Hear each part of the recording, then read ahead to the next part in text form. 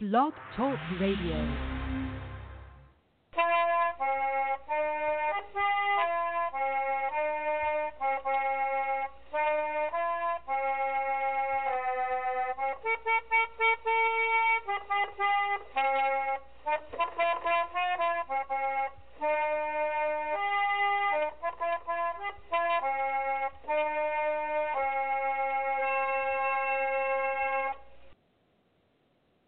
Welcome to Trundlebed Tales, the podcast about Laura Ingalls Wilder, historic foodways, one-room schools, and other social history. This is Sarah Uthoff, the host and creator of Trundlebed Tales. Find us around the web under Trundlebed Tales and on your favorite social media platform. If you listen or just have an account on iTunes, please leave positive feedback because that helps people find the show. This is episode 101, and we're going to be talking today with Debra Reid on agricultural history and Laura Ingalls Wilder. But before that, we have just a little housekeeping to do.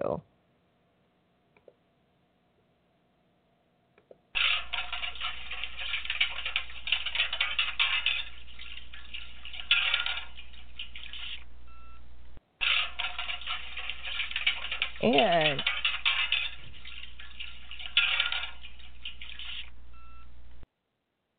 I guess there was more dishes to wash than I thought. And I want to remind everybody that you can be part of the show if you want to call in and make a question or a comment.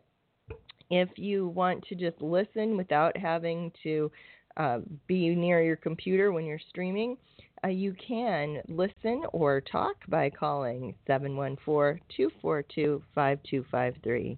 That's 714-242-5253.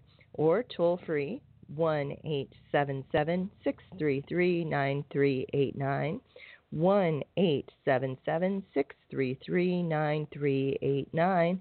And we actually got the chat room open today, yay. So that is also going. If you want to comment through there, you can.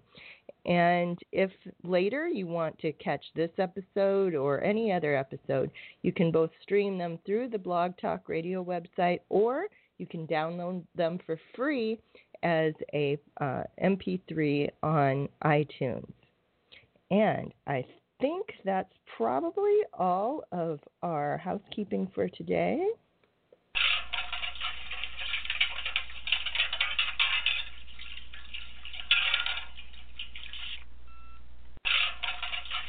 And with, my gosh, it just keeps going.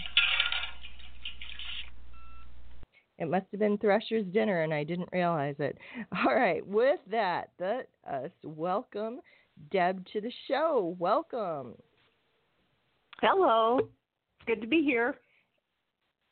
And do you want to tell the audience a little bit about yourself, Deb? Sure. I grew up down in southern Illinois on a farm on the Mississippi. The family's still there. And when I first read a Laura Ingalls Wilder book, I think I first read Farmer Boy. I must have been in fourth grade. That life described was seemed to be a lot like mine. My father's father was born in 1876, small farm, diversified. School teachers in my father's side of the family. My mother's were 1880s. They were tenant farmers in southern Illinois. So if there was an affinity for those Laura Ingalls Wilder books, even though they were about places not southern Illinois in time periods much earlier than my life. The hard work, the horses, that was all, part of my life experience. And the agricultural history that they always, or the agriculture they talked about, which was then agricultural history, always piqued my interest. So I don't know how much they may have had to do with the career that I picked, which history museums and agricultural history and teaching, but I think they have something to do with my being where I am today. Well, they certainly do really capture farming, although I think a lot of people don't really pay attention to the agricultural side of them. But before we get past that, I think you ought to also tell them the extremely cool job you have today.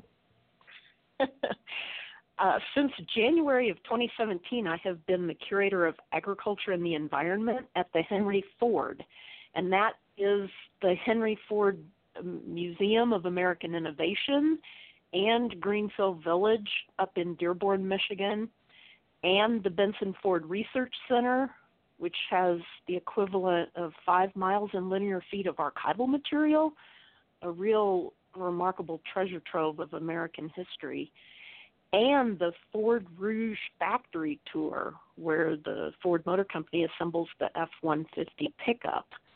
So my job as Curator of Ag and the Environment is to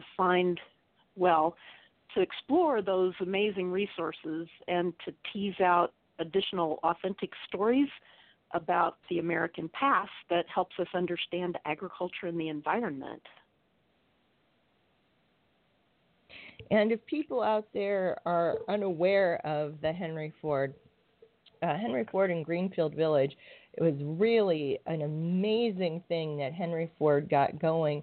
He really wanted to record social history, and so his collection, it wasn't enough for him to have like one sad iron. He had like every sad iron that had been made, a model of it. And it's just an incredible collection, and I love him. And when Laura went to Detroit for the children's Children's Literature Week, or Children's Book Week, that's it, Children's Book Week, she was sponsored by a department store in Hudson's department store in Detroit, and while she was talking, Almanzo came out to Greenfield Village. I had no idea. I'm going to have to explore that. It is exciting.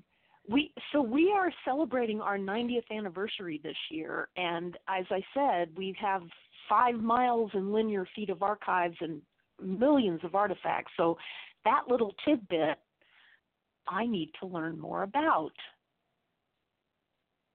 That's amazing. Well, you really should. There's a nice thing, and he talks about looking at all the tractors, and I think he even mentions that herringbone flooring, and he says that you could get a better lunch at the dining car, and I can't remember the name, the one that's still there, the little cart in the Greenfield Village, the lunch wagon.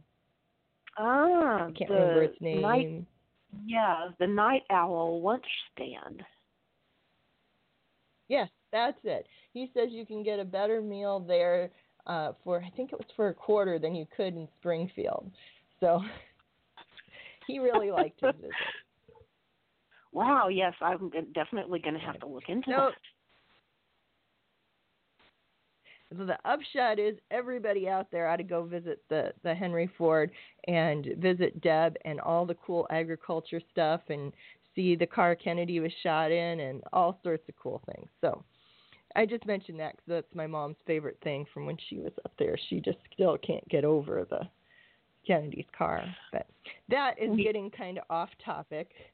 We are here today to talk about agriculture. So agriculture is a really important part, not just of not just of the Little House story, but of America's story. And one of your sort of professional things has been to study agriculture and the impact of agriculture. So what do you think people ought to know about agriculture? Oh, that's a huge question. So I can paraphrase a little bit. 3 words: food, fuel, and fiber. I borrow those from the U.S. Department of Agriculture and the American Farm Bureau Federation, which in the early 1980s, after the farm crisis, decided that they needed to figure out a way to engage people's interests in agriculture and help make it relevant. So they devised this national curriculum that focuses on the three, say, derivatives or byproducts of agriculture, which everyone needs to know about, and that's agriculture is a source of food, fuel, and fiber. I take that maybe a step further when I think about the agriculture historically, when, up until the early 20th century, not the majority of Americans, but most Americans had some direct connection to a farm family, even if they didn't live on a farm. They took this, it was second nature knowing how they related to agriculture. But today, when less than 2% of people in the country have any understanding of agriculture, the historic component is as important as the modern food, fuel, and fiber. So think of it as food security, and where do you get your meal? Historically, they grew it, or they existed somewhere where they had a market that they could sell it for the non-farm population to eat. Their clothing was totally dependent upon agricultural byproducts, natural fibers, cotton, wool, hemp, or flax.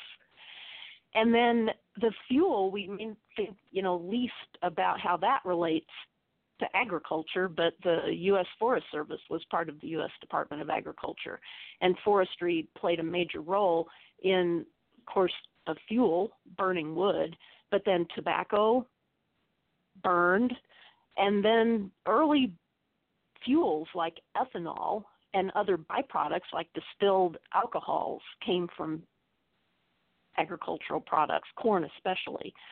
So I think of those historic connections to that modern curriculum and our food security, clothing and comfort, and alternative or biofuels. So agriculture really has always played an important role in American culture, and it still does today. It's just a little bit more invisible. And even people who, sort of live in a ruralish area don't always understand what's going on with farming. My neighbor, when this was some years ago even, but she was teaching second grade, and she told her kids she lived out in the country, and one of the little boys insisted no, she couldn't, because there wasn't a horse and buggy in the parking lot, and if you lived in the country, you had to have a horse and buggy. And it's amazing how even kids in Iowa don't really understand agriculture. So people who live in, the suburbs or New York or LA have no chance of knowing anything about it. But they may grow things on their porch, so that they may not know they may not have a comprehension of how farming in Iowa happens, but they may grow things, and that's that connection that we can build on.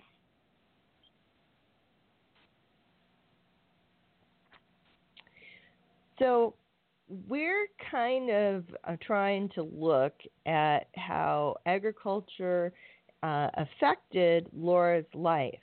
And one of the things I don't think people understand so much is about the wheat culture that was going on then.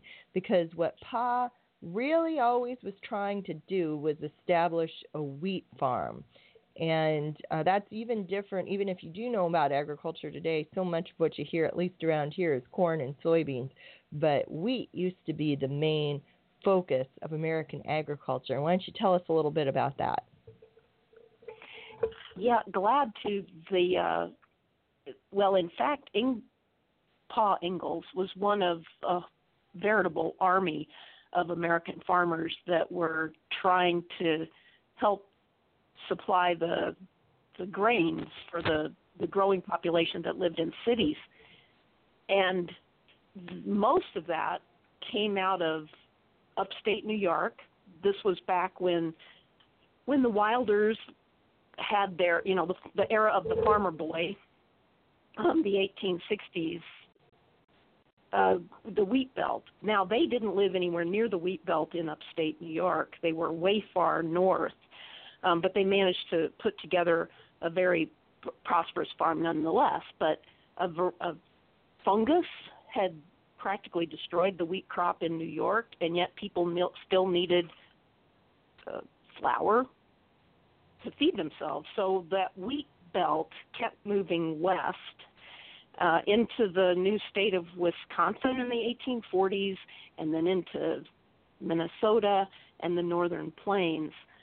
The climate up there did not really support growing hard winter wheat, which is what the eastern wheat belt had been, upstate New York into Illinois, southern Wisconsin. So there's a growing investment in what they call the hard spring wheat, the hard red spring wheat, and that they could plant in the spring, and they harvested in the late summer, and then threshed it, with coming. So so different species of wheat was what they were trying to grow. I find it interesting that Almanzo, when he first goes into South Dakota and homesteads, he likewise is going with the intent of raising seed wheat. So he would have produced a really clean seed that he carefully sorted, and then either had contracted with or sold to a seed company that they then could distribute that seed to farmers that were like Mr. Ingalls, wanting to farm wheat for markets. There's a whole network that's required to keep this farming profitable too. You have to have the storage facility. You have to have transportation to get it to mills. You have to have storage systems within the places where the mills develop, and you have to have a technology that can process this different kind of wheat, this spring wheat. So the Wilder and the Ingalls farms develop within this large system. None of them operate in a vacuum.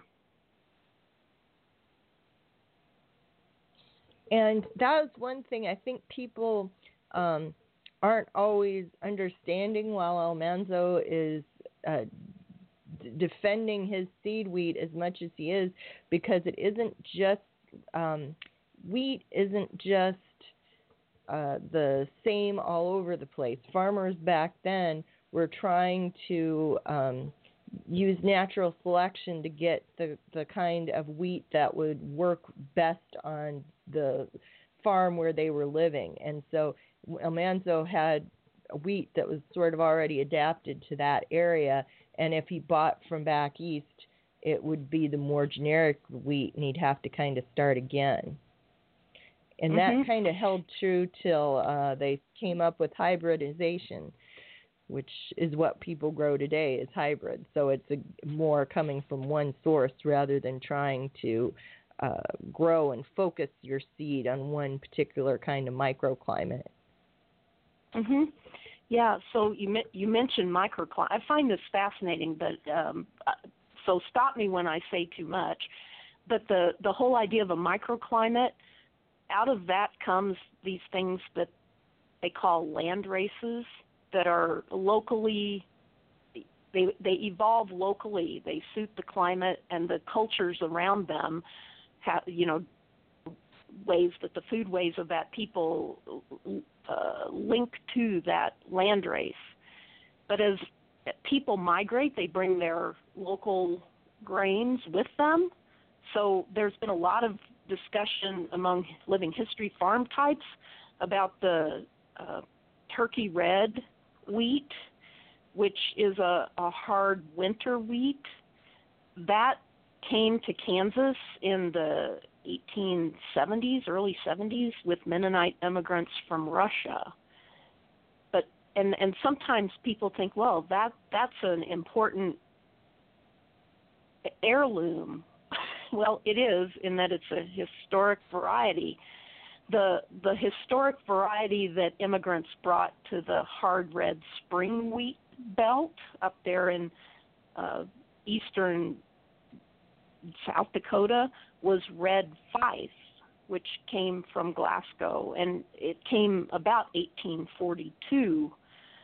But the land grant colleges and the plant scientists that work in those are trying to figure out better wheat varieties to grow in the plains. They know that drought destroys crops.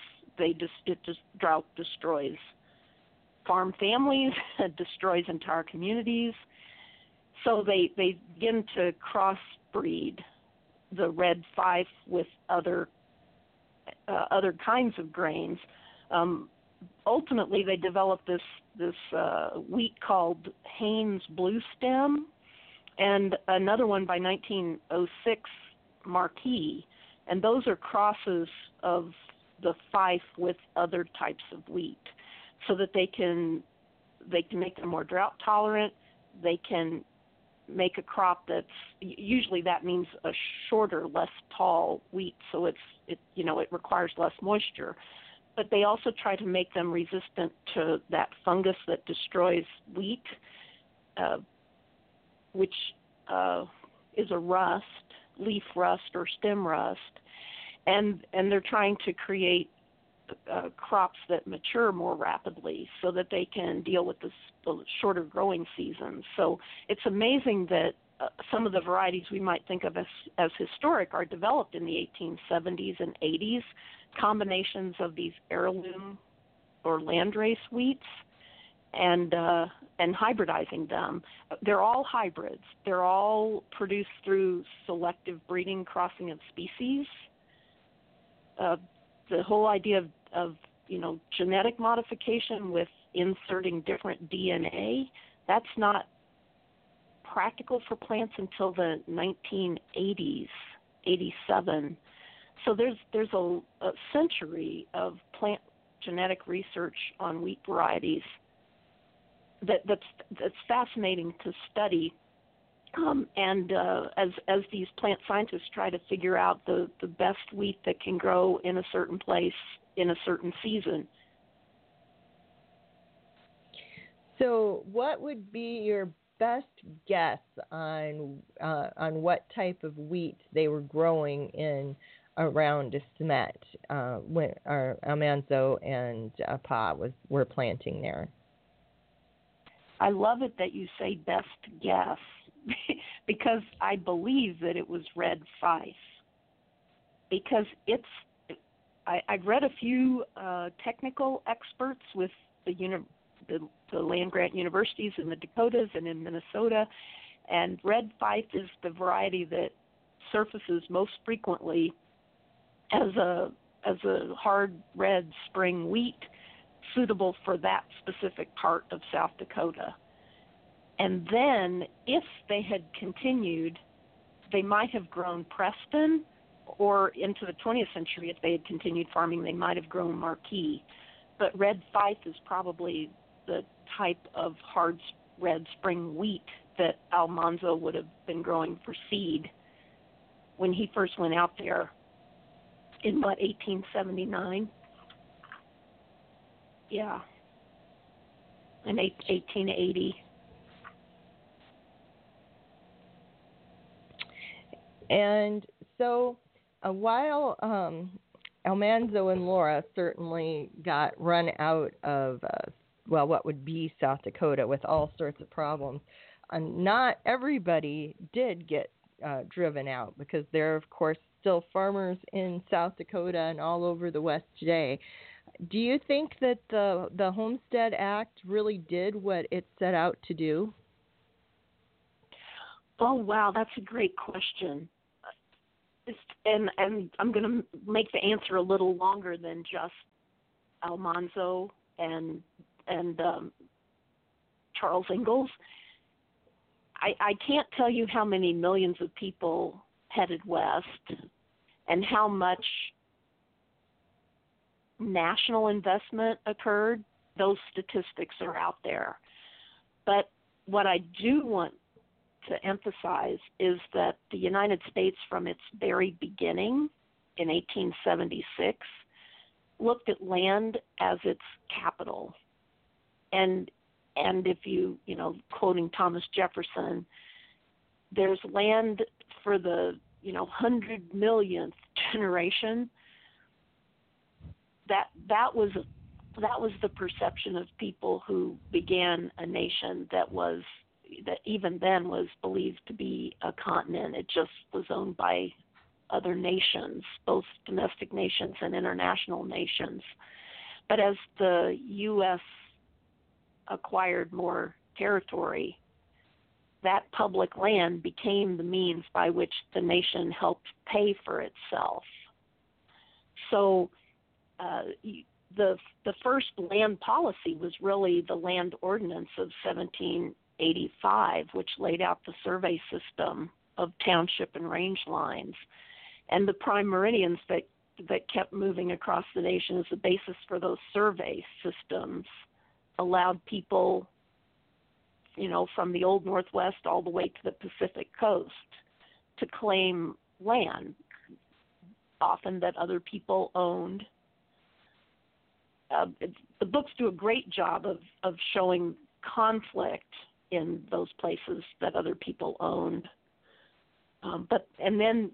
Then by 1862, the U.S. government is fighting a war against the Confederate States of America, and they still turn to the public lands as their, like, to diversify their income, right? They're going to grant this land to loyal Americans or immigrants who cast their lot with the United States, and in exchange they can settle 160 acres, live on it for 7 years. I can't calculate, I'm sure someone has, the economic development that meant for the nation. It was combined with the policies that expanded the railroads across, the Transcontinental Railroad, and none of those infrastructure expansions could have happened without individuals like Almanzo and Ingalls, or Charles Ingalls, moving into those places.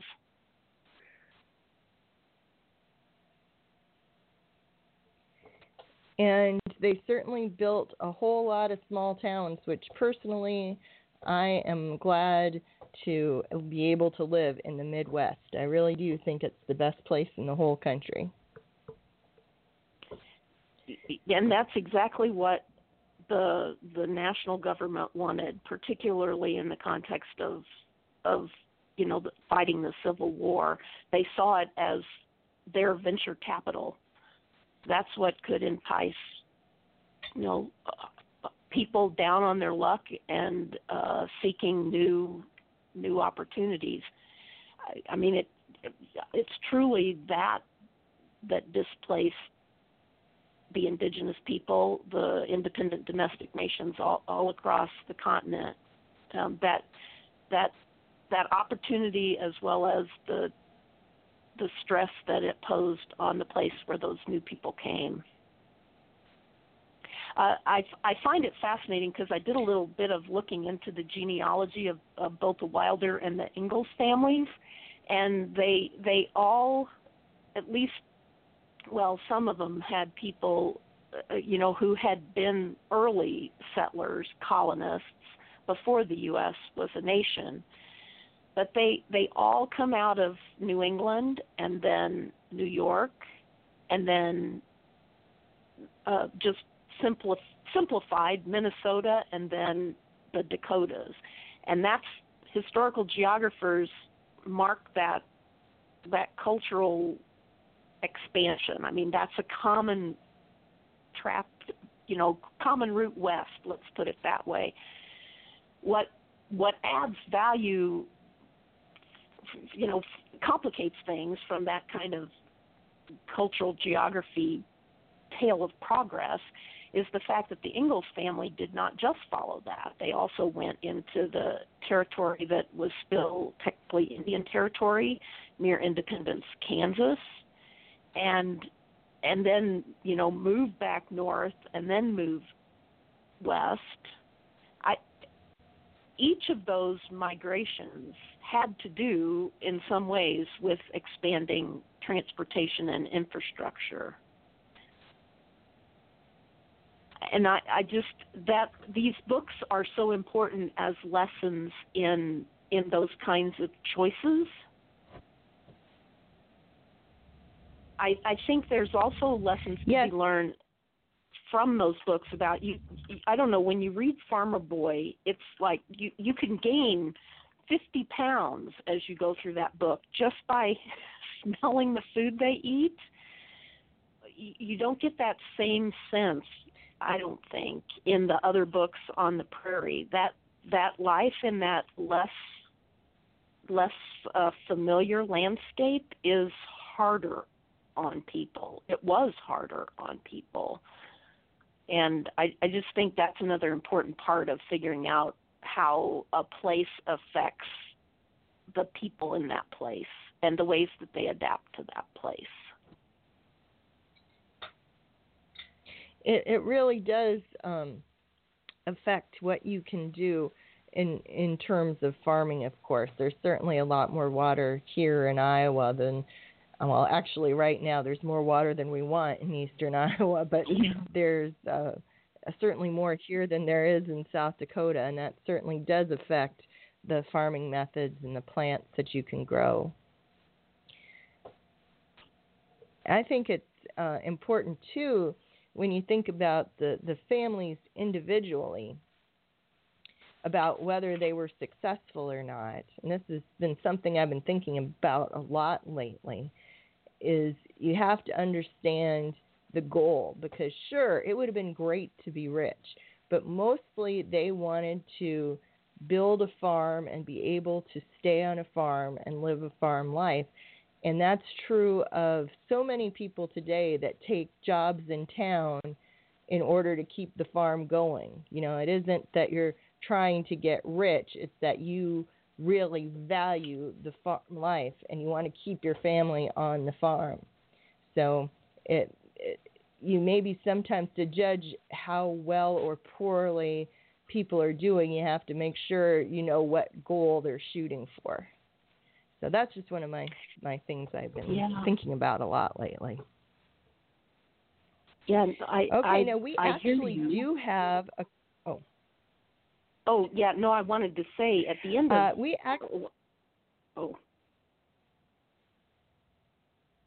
No, go ahead. Oh, well, I think we've got a little bit of a delay, so sorry to the listeners for that, but freedom and independence, these are words that you hear frequently in the books in different places, and that harkens back to those founding fathers' ideas where they believed that farmers would be independent businessmen, not dependent wage laborers. They would theoretically, the landowning farmer would be free to make his own decisions. But then I think it's very telling that the U.S. government invests a huge amount in making sure that that nation of farmers is supported by the national government. So I do not know the answer to this. There were no opinion polls in 1875 or 1890, but how many of the farmers who settled a home in the Homestead Act or were part of that Timber Act that Almanzo, obviously the Timber Culture Act, that he said, well, I'll plant my trees and it'll help me claim this land, or Charles Ingalls with his preemption claim. How many of them actually then thought, I have the government to thank for this? I don't know, because the other part of the investment was the family's physical labor, and that labor was rigorous, as the books always emphasize. And that hard work paid off for many, as you had mentioned. Many survived these trials and tribulations on the northern plains. but many did not. And how many of them, blamed themselves, blamed the environment, blamed the weather, blamed the droughts is hard to say. But I don't know when Rose Wilder wrote this, but I found this as I was doing some research, and she says, quote, "It took 7 successive years of complete crop failure with work, weather, and sickness that wrecked his health permanently, and interest rates at 36% on money borrowed to buy food to dislodge us from that land." So they didn't leave willingly. that their identity, the identity of farm families is so tightly bound to the land. Yes. Well, we do have a caller, and since we do, let's see if they've got a question for us. So, area code 404, what do you have to say? Well, good job. It's interesting to listen to, something that you wouldn't normally look into. It's interesting to see somebody, so into it.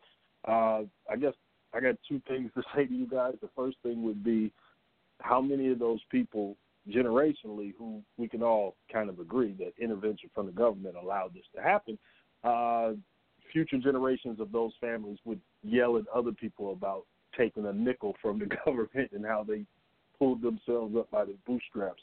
So generationally, I wonder how long before the memory of how people actually got started starts to dissipate, and then people start creating heroic stories, for their progeny. And the second part will be, I think we got to be careful when we discussing history in America when we don't discuss what's actually going on. So, like when we talk about the buying the land from the French, so that was because they lost the war to Haiti and Napoleon needed money. So the Haitian revolt was a huge part of America even being able to buy, that land from France. And when you talk about, Native American nations who were here before, and we present this as progress, we're actually kind of, I don't know if it's Orwellian, but we complete this American story without any of the tragedy. And I think we'd be better off in telling the story with the tragedy and the triumph and saying, okay, we did these things badly, we did these things well, or, mistakes were made, but we tried to fix them. And, just getting the full context. But when we tell these stories without the terror and the violence and the enslavement and the genocide, I think we do a disservice to ourselves. And then we end up where people are blindsided when they start, finding out things and feel like they've been lied to in school. So I know that was long-winded, but I wanted to get all of that in. But this is really interesting. I'm learning a lot listening to this show. Thank you very much. For that. Thanks for calling in. Yes. And it's certainly true that there are other stories that are part of it that are not very nice stories, and that's important to remember too. But that's probably a good place to kind of shift gears, because the other thing I wanted to talk to you about today, and it is because one of the things that you have really kind of focused on in your work is how people have it in their head. They have one picture of sort of how agriculture was in the past, and that isn't always how it was at one point isn't how it was at all points. So let's jump forward a few years when the Wilders are living in Mansfield, and what would a small farm kind of be looking like in the 1910s, 1920s.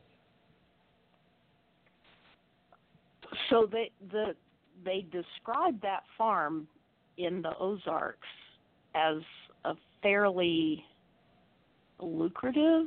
That may be too strong a word, but it was a diversified farm that was raising poultry, dairy, and fruit.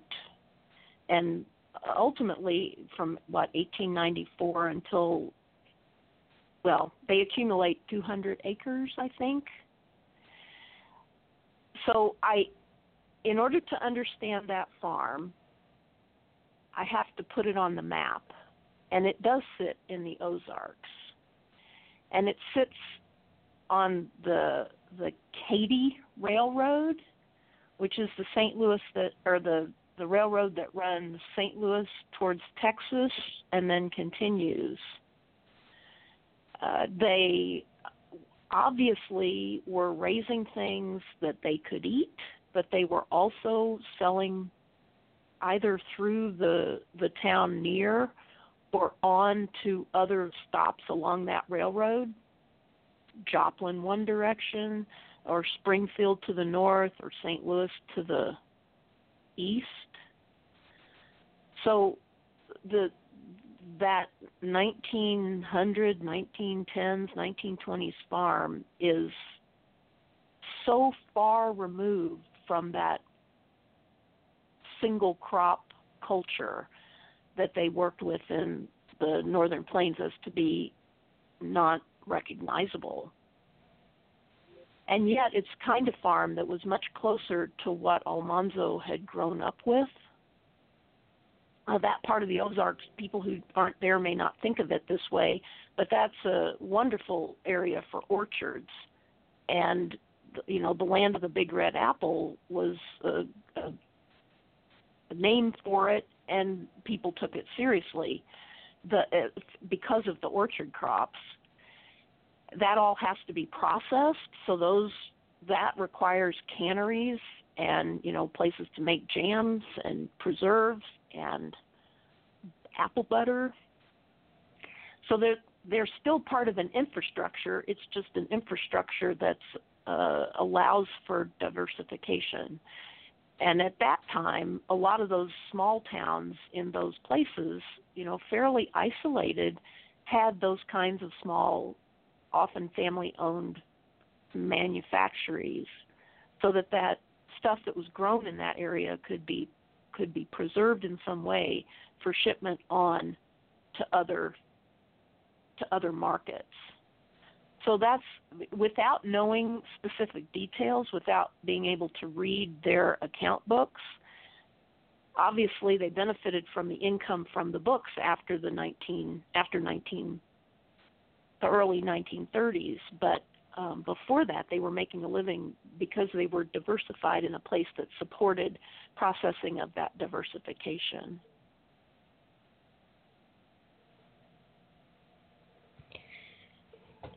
And it really is a totally different experience there in the Ozarks than it's on the Plains in terms of what grows there, in terms of the variety of what they could have. But it's got that same sort of support. They're still having to deal with the railroad. They're still having the small town to be the market town. And so it's similar, but it's different. In the 1920s, we get up there, and people tend to start thinking of tractors today, but would there be tractors in the 1910s and 20s? Oh, that's a great question. So some of the folks that were the first to buy tractors were those farmers that were up there in Kansas, Nebraska, the Dakotas. They've got those huge acreages, and they invest in these large steam-powered tractors. There's dozens of companies building these kinds of tractors. It's not, I mean, the Ford tractor becomes so wildly popular for family-sized farms, for small farms, because it's affordable, but also because it's, well, affordable. But it's something that farmers can use that have, 160 acres of rocky farmland, or 40 acres, which is what the Wilders first purchased, of really hilly, rocky, undeveloped land. But a farm family like them might invest in a small tractor after 1918 because they could afford it and they could run it in small acreages. They could never, it wouldn't have made any sense for them to have bought a big steam tractor, as many of the folks that, they may have known up in South Dakota may have found that they could purchase. Do you know, did they have a tractor in Missouri? Well, I know they didn't. I actually don't know for sure that they never had one, but they, I think, focused more on the horses angle. They did have a car starting in the 1920s, but I haven't ever caught anything about them using a tractor. But actually, my great-grandfather actually did buy a tractor in 1918, so... Mm-hmm. It's an interesting thing. And people also, I don't think necessarily realize the big impact that made, because when you're farming with horses, part of your land needs to be dedicated to raising food for the horses. And you have to feed them whether you're using them that day or not, as opposed to tractors that you only have to put fuel in them when you're actually using them. Well, fill them up. I mean, you don't drain them out or anything. But so that freed up a whole bunch of land to increase the production when you did get a tractor. They figured but that it's a surprisingly... for every horse that you could put 5 more acres into crop, every horse that you got rid of. But horses stayed around for quite a while, wasn't it? Like it was some kind of really late date before tractors outnumbered horses on the farm. Yeah, a lot later, I think, than people. Yeah, the Ag Census stops counting horses in 1950. But, and maybe part of that Almanzo, wasn't just the adoption, though. Go ahead, ask your question. We have a time delay of about 10 seconds. Yeah, I noticed. No, I was. You were going to say more about the conversion. That's fine. I was just going to say that it isn't also just the efficiency that made people buy tractors, but there had also been I think it was in the late 30s, when there was sort of a epidemic of some disease. Was it sleeping disease or something? And we lost a lot of horses, and that kind of sped up the adoption. It wasn't like, oh, there's a tractor, everybody buy one. Yes, illnesses in horses, the fact that you could put more land into a crop if you slowly got rid of your horses. Tractors were first really plowing machines. You still had to have horses for generating power for a lot of specific tasks on a farm. Few farmers just, got rid of the horses and all the machinery and bought all new tractors and new tractor-powered machinery. So it's at least a generation-long transition, 40 years from the time that the affordable tractor comes onto the farm and the pretty much extinction of horses as a draft power source. This is a research topic that interests me. Almanzo loved horses, so I know they maintained, I assume, breeding stock of Morgan horses, but do they also invest in the retention of horses as draft power? Today, people will argue that organic farmers need to continue to use draft animal power because farmers, I mean, technically speaking, farmers that use any kind of internal combustion engine are not fully operating as organic farmers. So there's a continued interest in alternative power on farms and the role of draft animals in providing that power. So even though the U.S. Department of Agriculture stopped counting horses as draft horses in 1950, I don't know that they have ever started, recognizing that there's alternative farmers in alternative agriculture that still depend upon them. Yeah, I don't think that is, I think, one problem with how people tend to look at American history, that it's always a progress. And once you've passed something out, you don't always recognize when it starts to come back or when there's an increase again, maybe to the point where you should start counting them. Similar things going on with one-room schools. There are a lot of schools that are one room but aren't part of a K-12 district, and they don't get counted either. So it's interesting. Oh, and along that line, how many people farm in cities? So back towards the beginning of the program, we were talking about, where do people understand what agriculture is about? The rebirth of farming in the cities has gotten the attention of the Census Bureau. I think it was 2017 agricultural census when they made a serious effort to document market gardeners or other urban gardeners, urban farmers. Part of that is because there's a definition of what a farm is, and people farming in cities often do not have the required acreage to count as farms.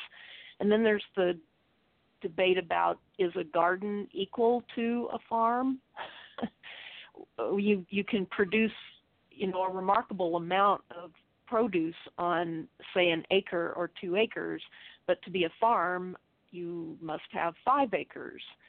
So there's, definitions and perspectives on what a farm is has been shaped by an American scale of agriculture that doesn't always allow for full inclusion of different types of farmers. Well, that's true. Actually, our county has always, well, not always, but has in recent years held that you had to have a minimum of 40 acres to be a farm. And they actually were looking at that recently in response to people who wanted to be doing market farms, and they wanted the financial benefits of being defined as a farm, and they're trying to decide if they should change their minds and let them or not. So it is, I think, something people are really kind of looking at. And a lot of these things that people, are starting to do as if they are new things is just sort of picking up things that people used to do, like having chickens in town. That used to just be kind of a normal thing. People would have chickens, and then they got to be thinking they were too good for that, and now they're bringing that back, that people can raise chickens. And that's a great example. That's like having your barnyard flock in your backyard. And that's a different scale of production than the poultry farm that may be raising either poultry for meat market or eggs for urban markets.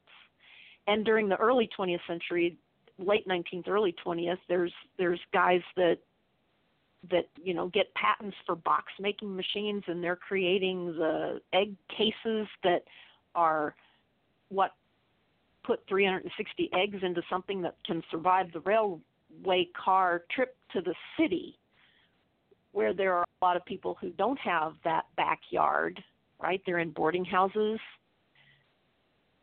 so they can get eggs still, or a chicken at a fresh market.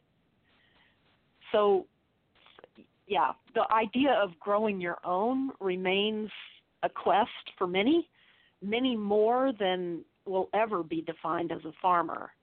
And yet we gain strength if we broaden the definition of what farming is to include folks that at least invest time, money, and land that they may have, or growing pots on their back porch, hydroponic gardens, whatever, because they're trying to feed themselves or increase their food security as a result. And that makes agriculture in the U.S. more than just a white, predominantly white occupation. And I think that gets back to the concerns of the caller, because it's true that much of the policy has facilitated the growth of a white farming nation.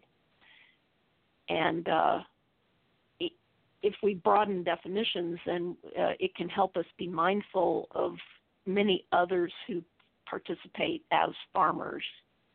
We don't see those other folks in the Laura Ingalls Wilder books, but what that does is open up a whole world of exploration.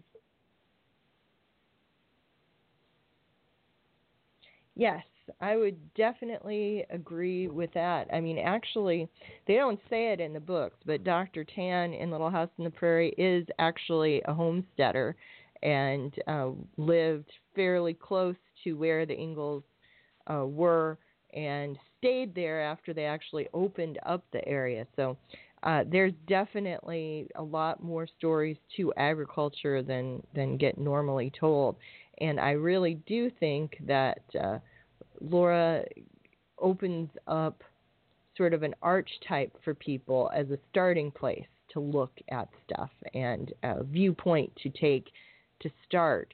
But she really does pull you in, and people get pulled in different directions. And I think a very interesting one is agriculture. Yes, absolutely. And so you mentioned, was he of Japanese origin, the doctor, or Chinese? Dr. Tan? No, he was African American. I am not familiar with that character. I need to learn more. Oscar Michaud was a black film producer, and he actually homesteaded in Gregory, South Dakota, but he doesn't arrive until 1905. So there are these stories that are it's certainly worth more study. That's the amazing, amazing. There's so much more to learn. There is definitely always a lot more to learn. And I thank you very much for coming on today, Deb. If people want to learn more about your take on agriculture, I believe you have some books. Yes, well, my research area is African American farm owners. So I've studied farm owners in Texas, and I've looked at black landowners generally. Books, if you look for Debra Reid, they'll pop up. There's one on the Agricultural Extension Service in Texas called Reaping a Greater Harvest. The one on black landowners is Beyond 40 Acres and a Mule. And I also have a book on interpreting agriculture in museums and historic sites that's available. So, and if you have questions, I love to continue to talk about this. if another opportunity arises. Thank you so much. Well, I appreciate you being on the show, and make sure, everybody out there, that you go to visit the Henry Ford if you get a chance. It boggles my mind that so few people I talk to know about Henry Ford and Greenfield Village, and it's just a great place and a lot of stuff you can learn there. And with that, I think I am going to go ahead and call it our hour since we just ran out of time. Thank you for coming on today, Deb, and everybody remember to brighten the corner where you are.